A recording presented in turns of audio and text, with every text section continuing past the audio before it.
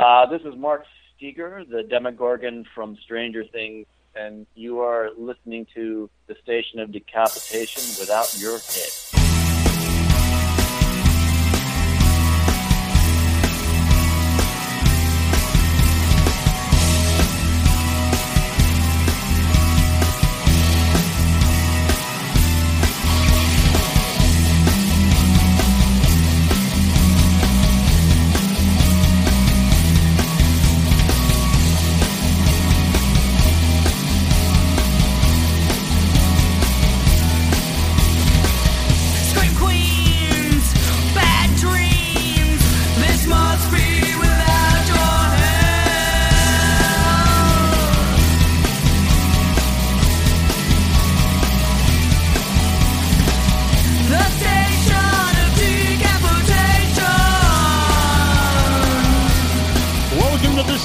Of Decapitation Without Your Head. I'm Nasty Neil, and I'm joined by Robert Krzykowski, the writer and director of The Man Who Killed Hitler and then The Bigfoot.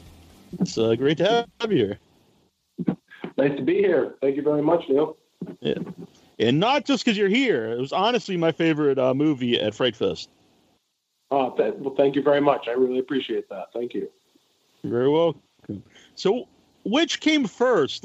Because it kind of sounds like a title you would just think of and then make a movie around, or did you have the movie idea and then the perfect title for it? I wrote the first 10 pages, almost like a James Bond opening, where those 10 pages ended with the hero killing Hitler, and I realized there was nowhere to go from there, and started thinking about Hitler as a monster, and then started thinking, well, what monster could he face next? And I thought it would be interesting if it were Bigfoot. And then in doing that, I felt like, wouldn't it be neat if we tried to take that seriously and approached it as if these things could have actually happened, and how would they fit our timeline in a way that living in 2018, we'd have some belief that this could have happened. So it was kind of, those first 10 pages spawned all the ideas, and when I finished writing that night, I put the title on it, The Man Who Killed Hitler and then The Bigfoot. So that was there right from the beginning, but I hadn't figured out how I was going to tie all these elements together yet. Mm-hmm. When you say that about in a realistic way, because right away when I heard the title, I was like, this is a movie I want to see, but it's definitely totally different than the movie I expected, but I loved it. So do you think the title... it's in some ways, I think it could, it'll attract people, but I think some people it might put off the actual movie because they were expecting something different, and some people who would really like the movie might not watch it because of the title. I think no matter what we did, I put the title there because I felt like it said everything that it needed to say to let the audience make a decision as to whether they'd want to watch it or not. And I felt like it was just as tricky to give it a simpler title and then have the audience back into all this weirdness. So I felt like I just put it out there and let people decide whether that was something they wanted to see or not. And then I trusted the audience to adjust their expectations as the movie progresses and allow the movie to be the thing that it is. So there was no attempt to trick anybody or to give people something different than what they wanted. I had hoped that we were delivering on what they wanted from that title, and then giving them a whole lot more. That was the goal. That was the attempt that we were making. Mm-hmm. I agree with that, because I did go in thinking it was going to be a certain kind of movie, kind of over the top, silly movie. But I was surprised, but in a good way, because I thought it was a beautiful movie. I thought it was really well made and just much better than I expected it to be. Thank you. I'm really happy to hear that. And I know that the team be happy to hear that as well. They, this entire group of people worked really hard on this, and we all, when the screenplay was done, it was really just a group of people gathering around that screenplay, trying to defend it and make that thing. And it's very rare that a filmmaker gets to make the movie that they set out to make. And Patrick Ewald at Epic Pictures, he let us make the exact movie that was on the page. And then when Sam Elliott came on board, it was very much his mission to make that movie. That was actually one of our earliest discussions, was not changing the script. He really wanted it to be that. And so that helped me he kind of became the last line of defense on letting the movie be what it is. Mm-hmm. How did he even come aboard? Did you approach him? Did you kind of have him in mind when you're writing it? It's funny. I had done about 20 conceptual designs, full color, and I had done hundreds of storyboards, and the drawings look exactly like Sam Elliott. I'll send you a couple drawings so that you can put them on your suite or whatever, so people can see what I'm talking about. But I for whatever reason, cosmically, whatever, I was drawing Sam Elliott. It looks exactly like him. And when he was one of the names that was mentioned, we had a few other people in mind that we thought would also be good, but Sam just really seemed to embody what we were trying to do. And in talking with John Sayles, our executive producer and one of the key people that got this movie put together, he got really excited about Sam as well. And that really led us to go through our casting director, Kelly Roy, reaching out to Sam's reps. Sam's representatives, they loved the script. And then Sam called me right around Thanksgiving of 2016 and wanted to talk about the movie. And our discussion was really just Sam saying, I want to make this. I believe in the message of this movie. It reminded him of his father. It spoke to a decency that I think he wanted to, shine a spotlight on. And I think it was different for him. I think he saw it as an interesting challenge. At the time he was 72, and it was his birthday when we were on set. It was mine as well. So, he became 73 when we were shooting, and it was something that I think he hadn't said before in his career. Whatever this movie's trying to say, I think it was saying it in a different way. So I think it was a fun challenge for him, and also something that was stretching his legs because it was something he hadn't done anything like before. So once he came on board, that became just a big responsibility to deliver on the promise that we had all set out to make. Mm-hmm. So once he's on board, is what you wrote like pretty much he plays how you wrote the character? Does Sam Elliott change the character at all? No, the script was really defended across the board by everybody. Ron Livingston, Sam Elliott, Caitlin Fitzgerald, Aidan Turner, Larry Miller. Nobody ever asked me, can I change this line? Can I alter this? Can I make this different? For the most part, I tried to write the thing very conversationally, so it would sound like the way people really talk. So Sam is very much the character as it was on the page, but what Sam brought to the movie was an extreme sense of realism. He really wanted this to feel like it could happen and that this character existed. And Sam's very method in his approach. If he's a character that has a handkerchief, he's going to want that handkerchief in his pocket, whether you see it or not. And he'll pause and make somebody go find that handkerchief if he needs it, just because he needs that for the character. He really tries to embody the person that he's playing. And so Sam's great contribution to the movie, besides the just beautiful performance, is he makes the whole movie feel more real, because he was expecting the crew to bring that level of realism in everything that they were doing. So we all stepped up to that. And I think when Sam and I had our conversations, the thing that I was also very interested in was kind of a magical realism with the fantasy elements and the monsters and some of the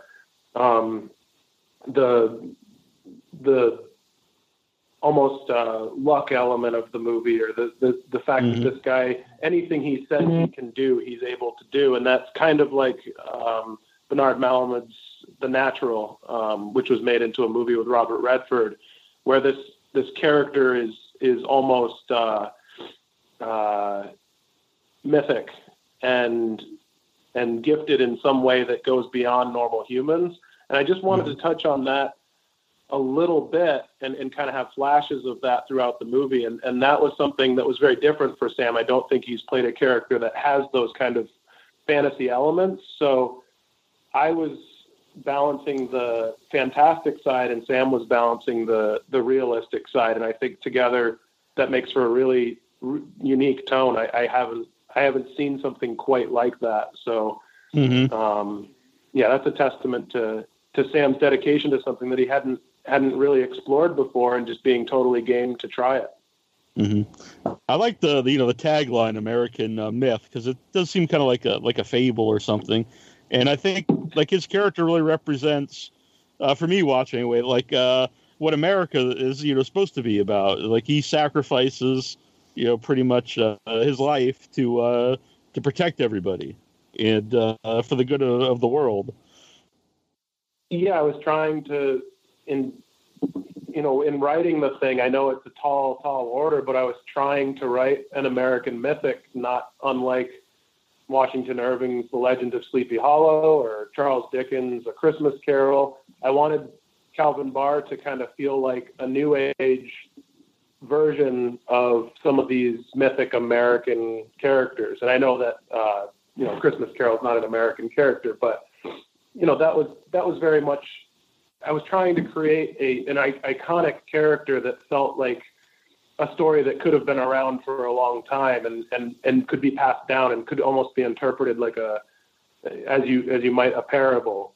And so that was kind of part of the exercise of writing the script. And then in casting Sam, you get so much of that spirit that comes with him, because that's very much the type of person Sam is, and that's kind of the kind of filmmaking icon that he is. So he just brings that to the movie. So I mean, I don't know who else would have quite had that aura about him, I guess you would say. And then also there's a big inspiration from Norman Rockwell, and Sam kind of looks like he fell out of a Norman Rockwell painting, and so do a lot of the other characters in the movie. And I think, like, if I would tell someone, like, I think the movie's patriotic, they might think it's like this gung-ho kind of thing, but it's not. And also, like when you said about decency, if you could take, like, well, some of the things currently today, are maybe cruel and not decent, so it's not like a movie that knocks America either. It's kind of it doesn't go one way or the other. I think it's an American movie about what America should be about. It's very interesting. Yeah, I mean, I studied journalism at UMass before I got pulled away into a career ultimately in film, and so from wanting to pursue a career in journalism, I wanted to tell stories from the middle and come at them honestly, almost from a documentary perspective. And I know that sounds completely bizarre to try to apply that theory to this film, but I was trying really hard to tell an American story that spoke from the middle, where it's not so much just an American movie, it's a human movie. And that decency isn't just a decency that's indicative of Americans. It's what we should all be looking up to. And I was just trying to create a character that would share a lot of the frailties and fears that we all have, but also be this extremely able, courageous hero. And I thought that might be somebody to look up to. So it certainly has all the elements of what I think Americans aspire to be as a people and as a country, but it wasn't, I wasn't coming at it from a perspective of trying to make a patriotic fable. I was just trying to tell a story from the perspective of a soldier who had exchanged a lot in the service of others. And I think there's a lot of soldiers that are doing that right now. I think there are a lot of nurses doing that. I think there are teachers doing that. I think there are volunteers. And those are the people that I don't know if they're forgotten, but maybe we don't think about them as much as we should, because they're paying for a lot of the freedoms that we maybe take for granted. And that was something I was trying to shine a light on with this story. Yeah. And some you don't see a lot today, because we really live in like the age of the anti-hero. And it's nice to see like an actual hero, and it not to feel like it's like dated, even though it is about older days, but it doesn't seem like it's out of place. Right. And I mean, and I love movies like Unforgiven, which are just chock full of anti-heroes. And I think that has every bit as much to say about who we are as a people and who we are specifically as Americans, because we have this rich and complicated history. And so there's a place for that type of hero or anti-hero. But in this film, it was much more drawing from the Norman Rockwell idea of what a hero looks like, and that nobility and that decency. I grew up in a small town in Massachusetts, and I think that just kind of that imagery winds up in your bones, because as you're walking around, you see those paintings almost come to life in each season. And I wanted to try to reflect that old-fashioned decency and heroism in this movie. So that was certainly an attempt that the costume designers Carol Cutshall and Michael Bevins and the production designer Brett Hatcher, we were all kind of in a unified front on that attempt. I, too, grew up in a small town in Massachusetts. Did you film it all in Massachusetts? The secret is that every single shot in that movie takes place about 10 minutes from my front door in Western Massachusetts. So it takes place all over the world. It takes place in Poland and Germany and Canada and small town Massachusetts. And really, it's all just right here in Western Mass. The only time we ever drove about an hour and a half was to head to Lennox in the Berkshires for Hitler's Castle. And Hitler's Castle was the house, the boys' school from Cider House Rules. That's pretty wild. So when you see Hitler's Castle, it's the house from Cider House Rules. They shot the back of the building, which looks completely different, and we shot the front of the building, which looks more like a giant kind of Downton Abbey mansion or a castle of some sort. So they look different on each side, but when you see the interiors, you'll see some of that. Mm-hmm. So why is it the Bigfoot and not just Bigfoot? It's just because he's the last one. And I thought that if you're reading that title, it was just an opportunity. If I put the in there, it conveyed a little extra story. So I was trying to almost give a summary of the story again so that the audience knew what they were getting into. So if I put the in there, it would let you know that there's just this one. It's the Bigfoot. And that would add a little more mystery to, well, why is it the Bigfoot? Is it really the last one? Is this guy going to go make this species extinct? And so, yeah, it was just to add a little more mystery and to point to the fact that the thing that he's killing is incredibly special. There's just this one last being that he's going after. Mm-hmm. What is your version of the Bigfoot based on? Or is it just out of your mind? Bernie Wrightson's Frankenstein illustration. Oh, very nice. John Gardner's Grendel, which is a great novel that tells the story of Beowulf from the perspective of the monster. And he has a very modern way of speaking. And he's lonely and he's tortured and he's miserable. And so John Sayles and I, in discussing this film, he had me do almost like a scientific write-up of how the Bigfoot works, where he hides his scat, what he eats, where he lives, how he migrates. And so all of that is in my head as I'm making the movie, though in the movie, there's only just little tiny flashes of Barr explaining where it came from. But to my mind, it has this whole other 200-year history, skirting up and down America and up into Canada and back and forth for the last 200 years. So it's this ancient, lonely thing that has no people and is essentially good, but just happens to be carrying this plague, and it could wipe everybody out. And I think that Hitler in World War II, he started a plague, but it was a plague of an idea. And so these two monsters are doing very much the same thing, but in different ways in 1942 and 1987. Mm-hmm. And Mark Steger plays the Bigfoot, who I've had on the show. Who also, for people who don't know, he played the Demogorgon in Stranger Things.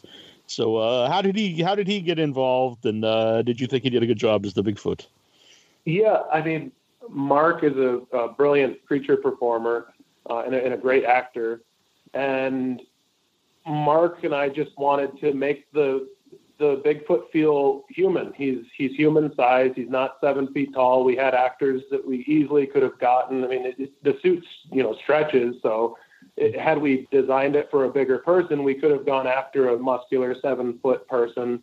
There was a discussion of making the Bigfoot much leaner and more emaciated, and showing its sickness and giving it these kind of golem-like eyes, and just going for a more unusual approach for the Bigfoot and making it more human, so that when Barr confronts it, it's more tragic. And I think Mark did a beautiful job. There was an extremely limited time to shoot the Bigfoot stuff. We had 25 days to shoot the entire movie.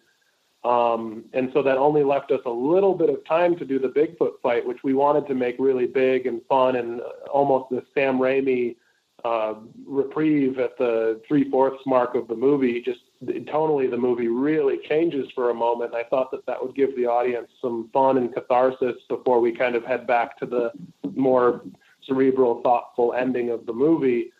And so I think Mark did a brilliant job, and I think that on the very short amount of time that we had to do it, Spectral Motion, who did Hellboy and a lot of other creature features, delivered a really different Bigfoot that was, it was always meant to kind of remind you in some way of a 2001 ape.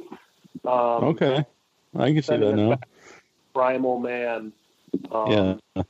Yeah, and that was kind of the idea. We just didn't want to do the big lumbering obvious Bigfoot, and we also knew that no matter what Bigfoot we did, it didn't matter. There could be 10 different versions.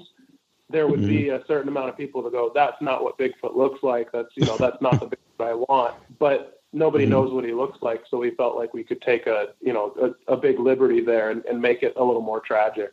So that was the theory behind it. Yeah. And something I like about the movie is Sam Elliott's character, Calvin. Both Calvins. Like, killing isn't fun at all for him. Even if it's the most evil man that we've had in recent times, or this creature that could wipe out humanity, he still doesn't get any. There's no pleasure in killing either of them. Yeah. I just don't. Outside of somebody being a sociopath, I don't care who you are, I just don't think that killing comes naturally to human beings. And it's certainly something that weighs on you and stays with you forever. So I felt like in killing Hitler, that's the prime example that every guy I've ever met says, I'd have no problem killing Hitler. Of course I would. And that's something that I would do easily. And I don't believe that. I don't believe that anybody could just do that happily. Even a man that evil, even a man that you might save a million lives doing it, I still think that psychically that's going to take a toll. And so I wanted a hero that reflected that he's doing it because he knows it's the right thing and it's what he has to do. But it takes a toll on him. And then all the more so it has no effect on history because these, I don't want to ruin the movie too bad, but essentially him doing that doesn't alter history as we know it. And there's a reason for that. And so there was never any personal glory in it, but there was no reward in it for the world either. Nobody was saved because of it. So, there's a scene where Barr is walking past a bunch of prisoners being marched onto boxcars from many different faiths, and there's people that Hitler persecuted from all walks of life being marched onto these cattle cars, and that's a moment where Barr might have been able to do something that had an impact. There weren't that many guards there. He was incredibly able. He was in disguise. And so I think that these are the things that are really torturing him, is that he had opportunities to do something that had an impact, but he followed his mission through to the end, and he did this incredible thing that had no historical value. Mm-hmm.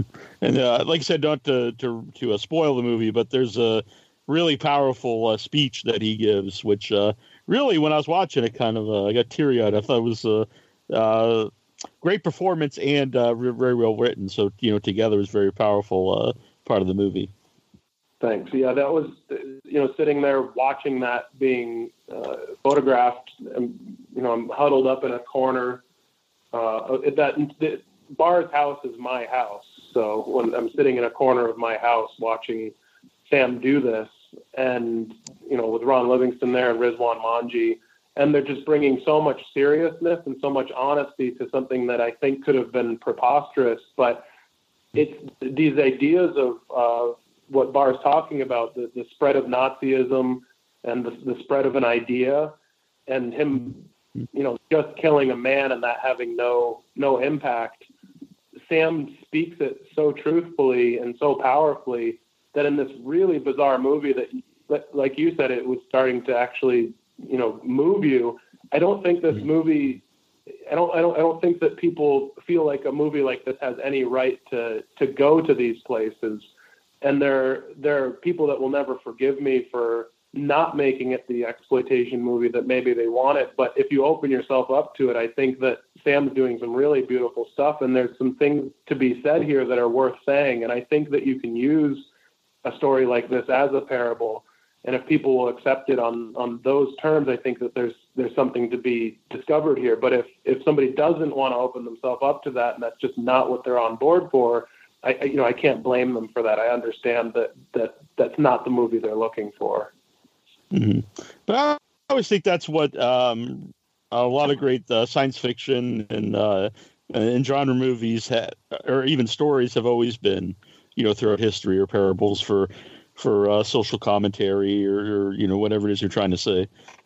Sure. Yeah. I mean, John Sayles, when we first started conceptualizing how this movie would get made and how we would do it on a budget and how we would give it some sense of scale and scope, he said that, Kurt Vonnegut and, many of the great science fiction writers and fantasy writers, I think he was specifically thinking of Slaughterhouse-Five, which jumps back and forth in time between the war and his home life. And there's this whole element of Slaughterhouse-Five that there's an alien visitation that takes this man away and enlightens him, but also makes him a completely strange person on Earth. And John felt that these stories could be like a Trojan horse, where you can give the audience all the fantasy that they're looking for, but also use it as a vessel for the bigger ideas of who we are and where we're going. So, that this movie was made very much in that spirit. Mm-hmm. How about Aiden as the young Sam Elliott character, the young Calvin? How did you find him for the movie?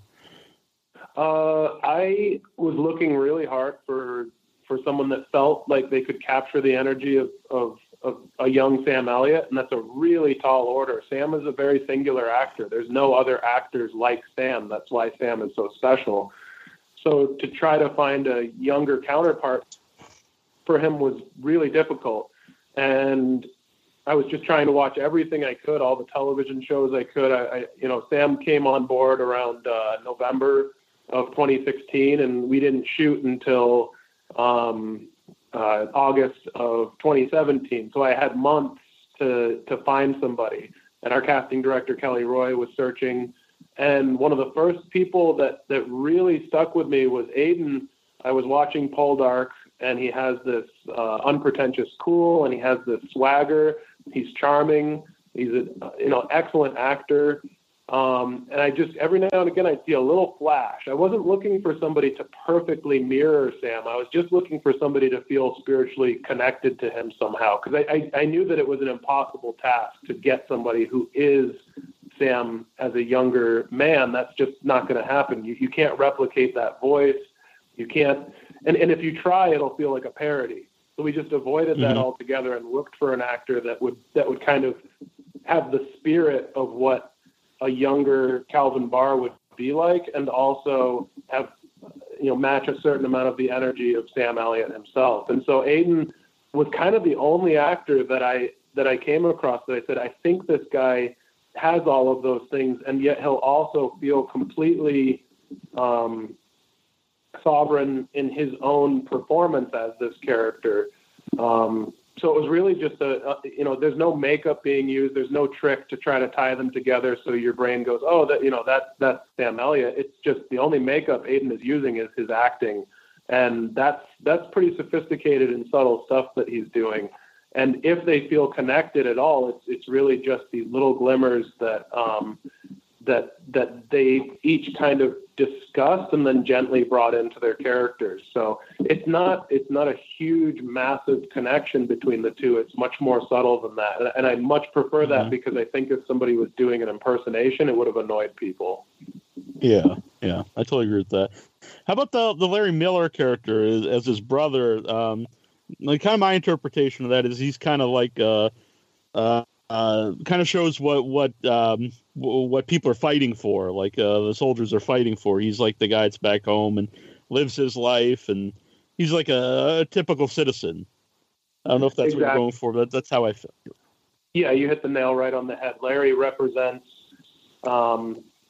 everything that Barr goes off to defend and protect and give people that kind of life, a life of general comfort and happiness and family and connection. And that's what his brother has. And I think Barr, though he's not necessarily a jealous person and he certainly isn't envious, if there's anything that Barr looks up to, I think he looks up to the life that his brother has, and it makes him incredibly sad that that's something that he'll never know.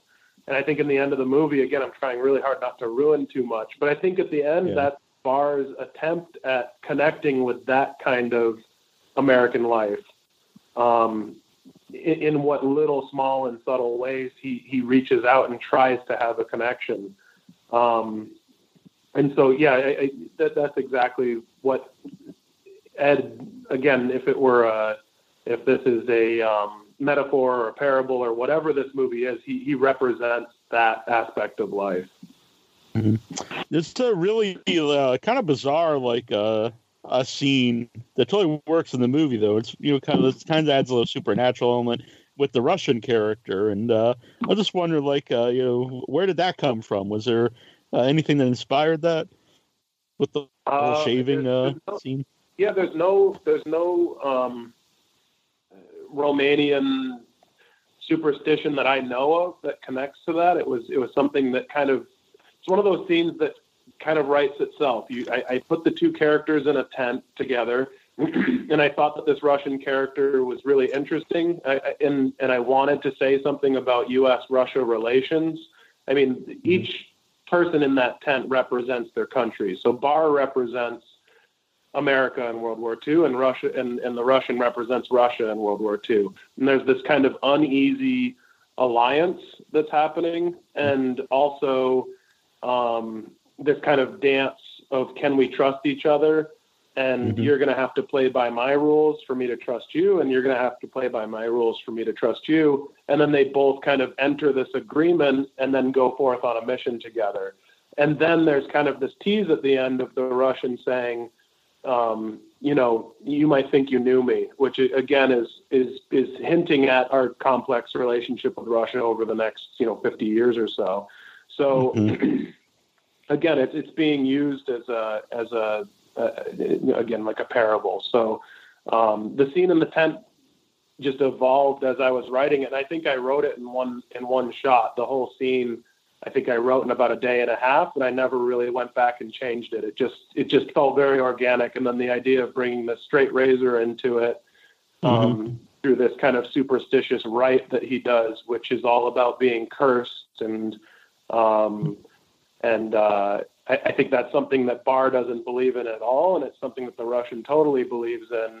And as Barr gets older, I'm sure that that's something he thinks about, is this notion of being cursed. And I don't think that he even sees it as a superstitious thing. I think Barr just kind of feels cursed in general.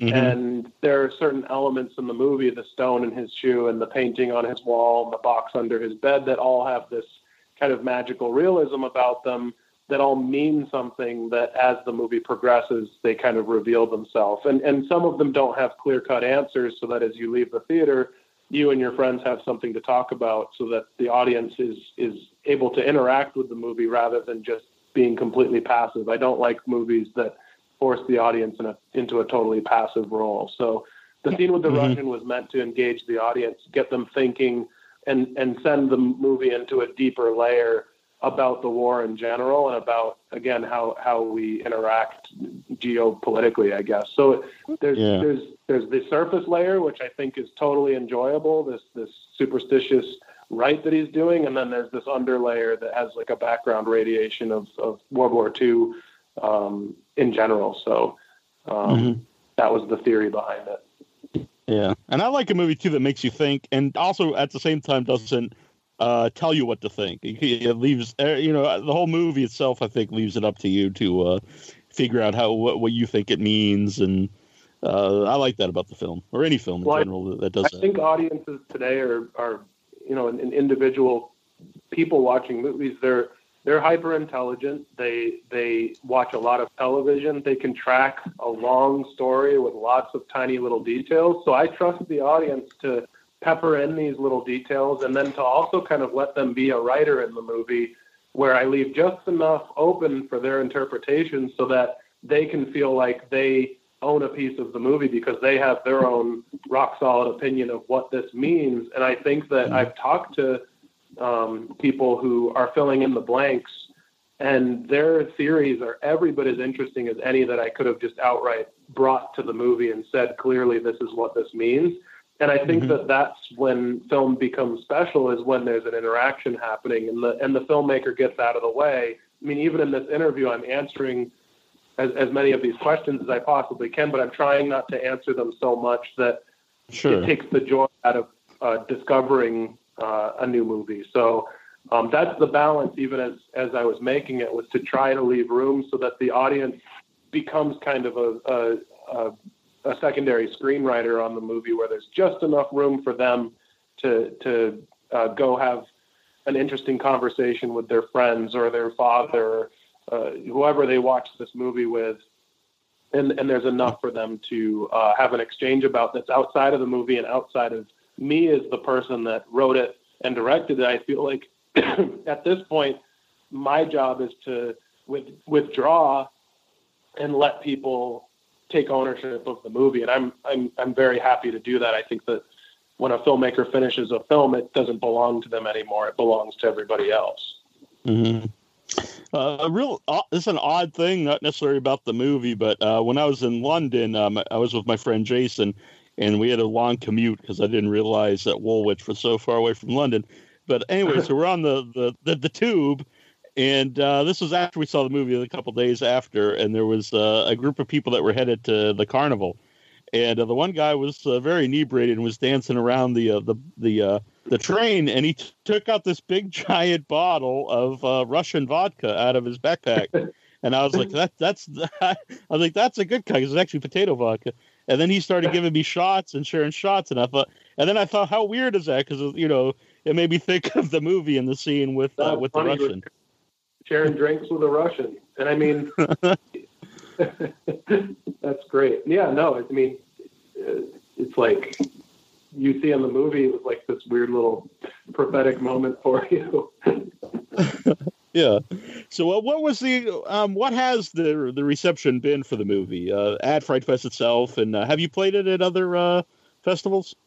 Yeah, we played at Fantasia to 800 some odd people, and they were just like a jubilant crowd cheering back at Sam in all of his heroic moments, and just generally, it felt like you were watching Star Wars or something. I mean, the audience was just so excited and having so much fun. And before the screening even happened, there were lines around the block. And every festival we've gone to, the movie keeps selling out, which is a total shock to me, because the movie is a slow burn, and it's essentially a drama. So, and people come see the movie, and there's a very audible reaction all through the movie. We saw it with 2,000 people in El Paso, Texas. And that was incredible because the audience was just so into it, and they were tracking all of the humor and all of the emotion in it. And I met people that were visibly moved after the movie, which is not something you conceptualize when you're writing it. I mean, when you're writing this stuff, there's a big part of you that thinks it may never even come to pass. And then over the last 2 years, piece by piece, this movie came together, surprising me at every turn. And I don't know how I can explain it, but being naive or having never done this before, I forgot that there would be a stage where you're sitting at a festival or whatever, watching it with tons of people. And that was just such a surreal experience to have this thing that is very much kind of a dream to me come out of my head. And then suddenly there's light on a screen projecting it, and Sam Elliott standing right next to you, and there's an audience sitting right next to you, and there's an audience cheering it on. That's really, really something. And then in England, it was, very, very similar reaction. They actually sat us in the press box with all of the English critics, and I could hear their reactions, which at first that, very nerve-wracking experience, because you're sitting with the people that are essentially going to be judging the work.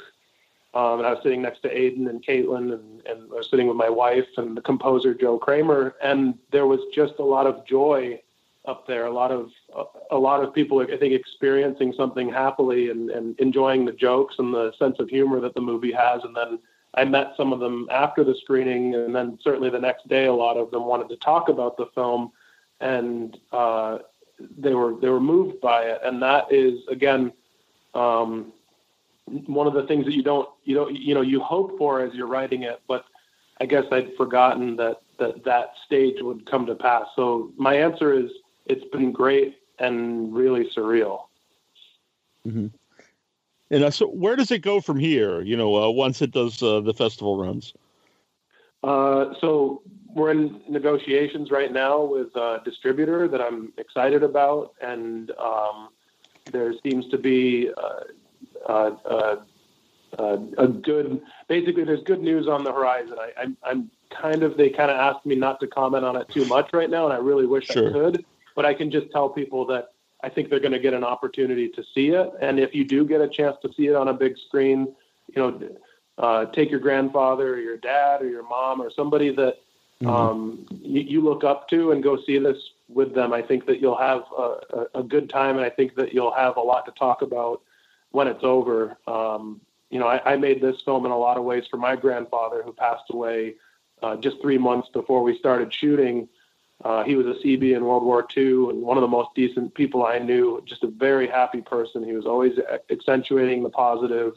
And, I would have liked for him to be able to see this, but also there was, that people making movies and all that, that's not what would have made him proud. He would have just had to have been proud of me for who I am. And I think, I think that he was, and I think that means more to me than getting to show him the movie. So, and I know that he's just proud of his entire family at large. And he was always looking for, he was never impressed with what people had, just who they were.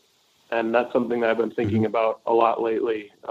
In this new and strange phase that I'm in, where I'm doing interviews and talking to people about a film. Like I was saying earlier, there's just a lot of people that are making it so that we have the freedoms that we have to do and share these things. And I think I'm more grateful of that than ever. So that's something I've been thinking about a lot. Mm-hmm. How about your other family? Have they seen the movie? The rest of my family? Yeah. When we went to Montreal, a bunch of my close family got to go up and see that. And then my filmmaking family, who many of them I've been close to for 15 years or so, they've all gotten to see it for the most part with an audience. And I know they're really, a lot of my family worked on the movie in different departments. And I know that they're proud of the film and of the team at large. So it's been a great experience. Mm-hmm. I won't. And I saw Lucky McGee's one of the producers, and you worked with Lucky before on The Woman. How do you know him? Lucky, when The Woman was initially going to shoot, I believe in Michigan, the tax credit fell through for one reason or another, and it ended up coming to Massachusetts, and they needed a producer on the ground that could very quickly set up a lot of elements, including housing for the crew, every location for the movie, a lot of logistic work, vehicles, just pretty much everything that you could possibly need to set up a film in a very short period of time. And so I got the phone call because I had been working in film, and I said, sure, I respect and like Lucky McKee's movies. He's obviously a very talented filmmaker and somebody that I'd be happy to kind of drop everything and get to work for right away. I was, oh boy, I can't remember how I must have been 24 at the time, something like that. And so it was my first job as a producer. Lucky came to town. We became fast friends. The other producer on the movie asked if Lucky could stay. I rented an big old farmhouse here in Massachusetts, so I had several extra bedrooms. And he said, "Would you mind if Lucky and his dad, stayed with you this summer?" And he said, "No problem." And my wife and I just became close friends with them. And Lucky and I have been working together ever since. Very cool. Some of the Bigfoot stuff, was there any, how physically demanding was that for Sam Elliott? Jared Burke had a stunt team there. There was a double for Sam for, the big throw into a rock. But for the most part, Sam really wanted to do as much of his stunt work as possible. So there was, usually if it was a big stunt, we'd have the stuntman do it as well. And then a lot of times when we were going through the footage, Sam's actual take of that ended up being the most real, just because of his age and his top body type and his body language. Sam sold a lot of that physicality so well that we ended up using a lot of it. So Sam was doing, every stunt that you see, Sam tried, I'd say, at least 3/4 of them, and we wound up using most of Sam's takes when he did it himself. So he was throwing himself into it. I mean, he was dangling off the edge of cliffs. He was climbing the edge of cliffs. He was doing everything that you see in that movie. Sam is doing that stuff. I mean, he was in better shape than most of us. It's incredible. I mean, it's an incredible thing. And you mentioned about, watching a movie with your grandfather or your mother and stuff. It is a movie. When I watched, I thought right away, I'd like my mom to see this movie because I think she'd love it. She's a big fan of Sam Elliott, but I think she'd also really dig the movie. Yeah, I mean, I hope she likes it when she sees it. And yeah, Sam is doing that thing that we all love from Sam in this movie, and he's also bringing a whole other level that I've never seen from Sam before in this movie. So I think there's all of that lovely humanity and all that goodness and all that charm that Sam has, and then there's this underlayer of extreme intensity that's almost scary in a couple scenes. I mean, I was sitting on set and Sam was so stern and so serious in a couple of those speeches and in a couple of those emotional moments that it just took the air right out of the room. Nobody moved. Mm-hmm. So this is your first feature. What's your background in making movies? Like, how did you get involved in producing? It's a long story, but the shortest version of it is that I did a comic while I was studying journalism at UMass called Elsie Hooper. And that was, several days a week. The comic was going into the UMass Daily Collegian. There were 30,000 kids reading it. I ended up creating a website for it, and it kind of gained a cult following on the internet. And some people in Hollywood had interest in making a movie of it, and that ended up getting pursued while I was working at a couple of newspapers. And I started screenwriting, and each year that went by, even though that film wasn't getting made, there was an active effort to get it made. So I was meeting people, and I was, finding new relationships. And I started doing script doctor work where I was working on other people's screenplays. And I was always writing all the time. And so it just slowly but surely, as I was doing this comic, I wound up kind of accidentally coming into a career in film. I mean, when I was 5 years old, I knew I wanted to make films. It was, seeing Raiders of the Lost Ark, and then a few years later seeing Matewan, the John Sayles movie. Those two movies really told me at my core I wanted to make films, but living in Massachusetts so far from LA, I just didn't think there was any hope that I could get into film. And so I tried to do what I felt was kind of the next best thing for me, which was I love to write. So I would work in journalism and go be a reporter. So I got kind of pulled into a career in film by surprise. Mm-hmm. And then I wound up doing a short film. I wound up doing a short film of Elsie Hooper, which is black and white and utilizes full-size puppets and a whole team of puppeteers hidden beneath the frame. And Douglas Trumbull and John Sayles, and John produced that, but Doug Trumbull saw that, and then he wound up becoming a producer on the film and bringing on the visual effects team. So it's just one of those things you can't really predict. It was just kind of piece by piece walked into that career. Mm-hmm. Is that any? Can people find that anywhere? The Elsie Hooper short. We had made it and it was utilized as a tool to get this film made. It was kind of a proof of concept for me as a director to convince people that I wouldn't squander their money.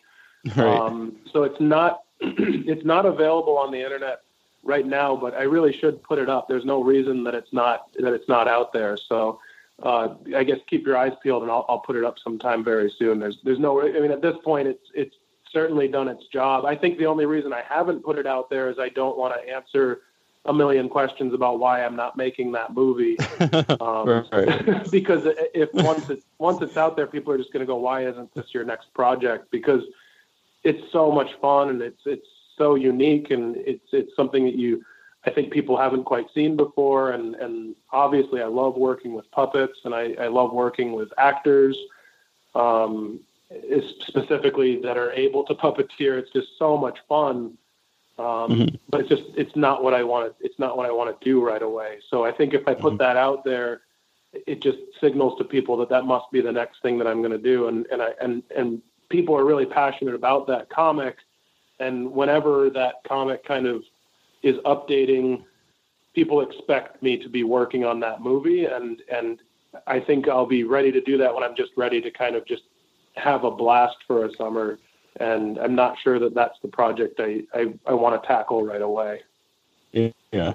I often wonder that about shorts, like, because I'll see them at, the festivals, and I always wonder what happens to them after that, because like you can't like put out like a 6-minute movie like on a DVD or something. I always wonder what happens to them, if they just kind of disappear, or I guess some people put them up on YouTube and whatnot, but a lot of them just seem to run through the festivals and then you never see them again.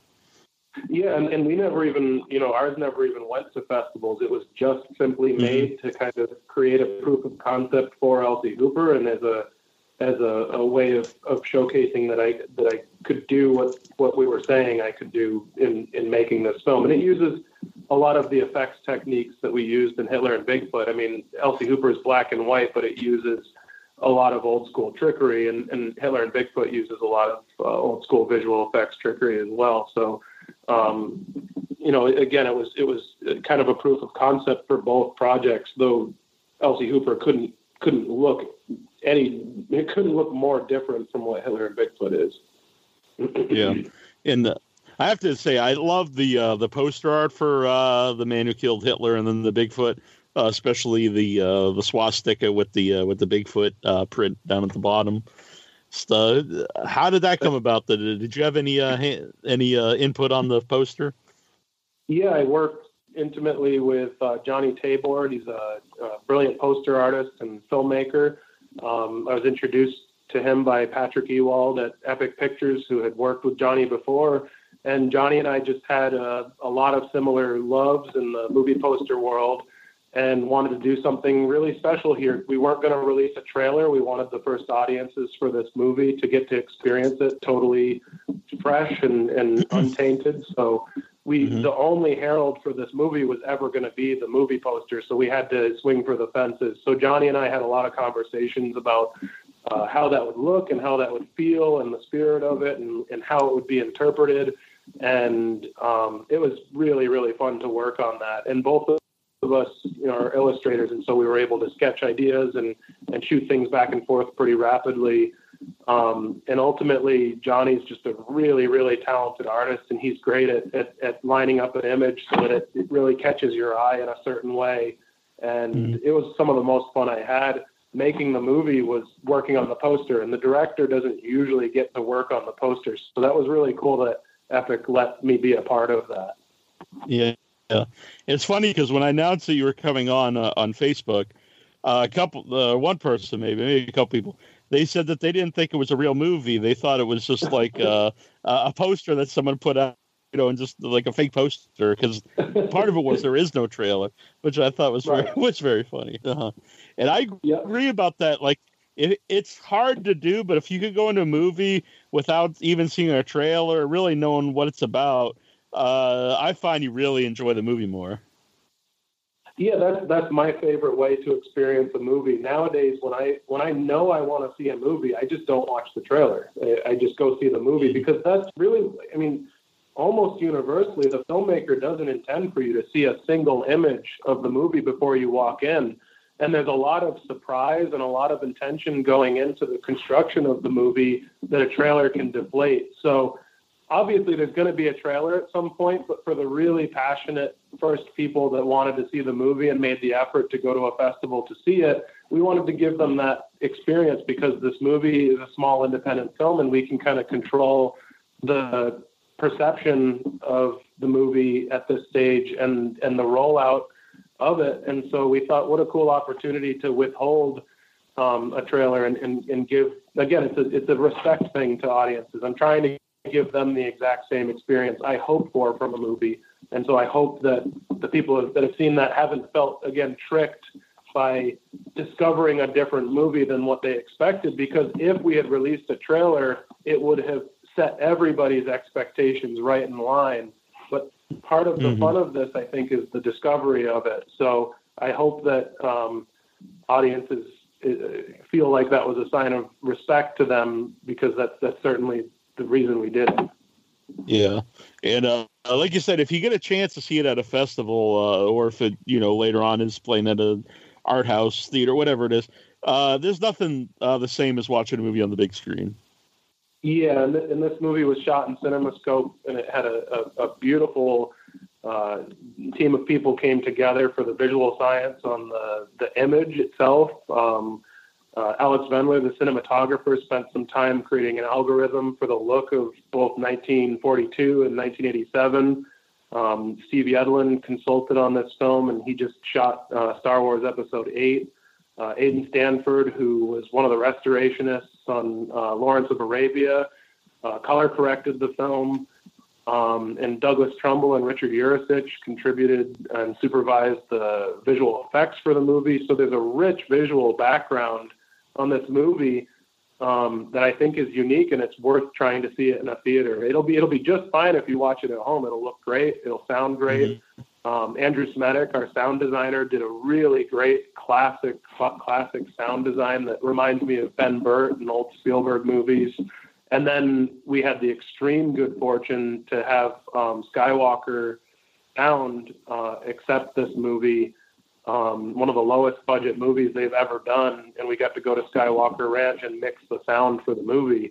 So it's just a really rich theatrical experience if you can go see this. It's very atypical for an independent film to have a team like this behind the scenes creating the image and the sound. So if you can get that experience, I really think it's worth it. Now, since it isn't like really a horror movie, was it difficult at all getting it at like Fright Fest and other like genre-based festivals? No, I mean they invited us. I don't even think we submitted. I know Fright Fest saw the film at Market at Cannes. I'm sorry, I'm terrible at pronouncing that. But they saw it there. I think Alan Jones specifically. I think Paul at Fright Fest may have also seen it there.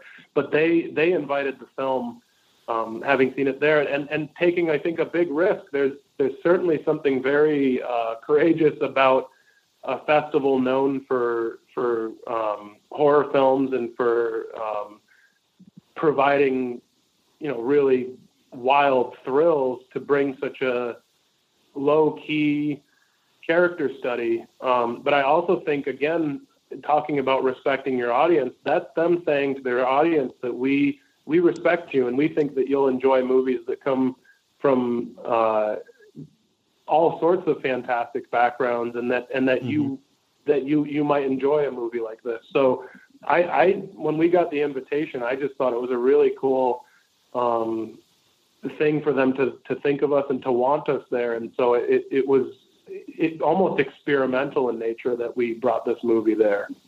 Mm-hmm. So how can you follow the movie online or yourself? Do you have social media sites? Or? I personally don't have any social media. I know there's a Twitter that somebody at Epic must be running for The Man Who Killed Hitler and Then the Bigfoot. You can read my comic at lchooper.com if you want to read it. And yeah, beyond that, I mean, just do a Twitter search of Hitler Bigfoot, and there's constantly people updating each other about it and talking about it. And then Aidan Turner has the most dedicated, amazing, numerous fan groups, and they are some of the biggest supporters of this film, and they just love and support Aidan, and so they sometimes know news before I do, so that's pretty amazing. Yeah. When you said about Google, it did kind of make me laugh because I was thinking, well, yeah, if you're going to Google The Man Who Killed Hitler and Then the Bigfoot, there's probably not going to be like too many other things that pop up that aren't related. Yeah, I don't think that group of words has ever been used together in history, so you'll find it really easily on Google. Exactly. Well, I really appreciate you coming on. It was great to talk to you, and I absolutely loved the movie. Not just because you're here. I thought it was fantastic. Thank you, Neil. Thank you so much. Thank you very much.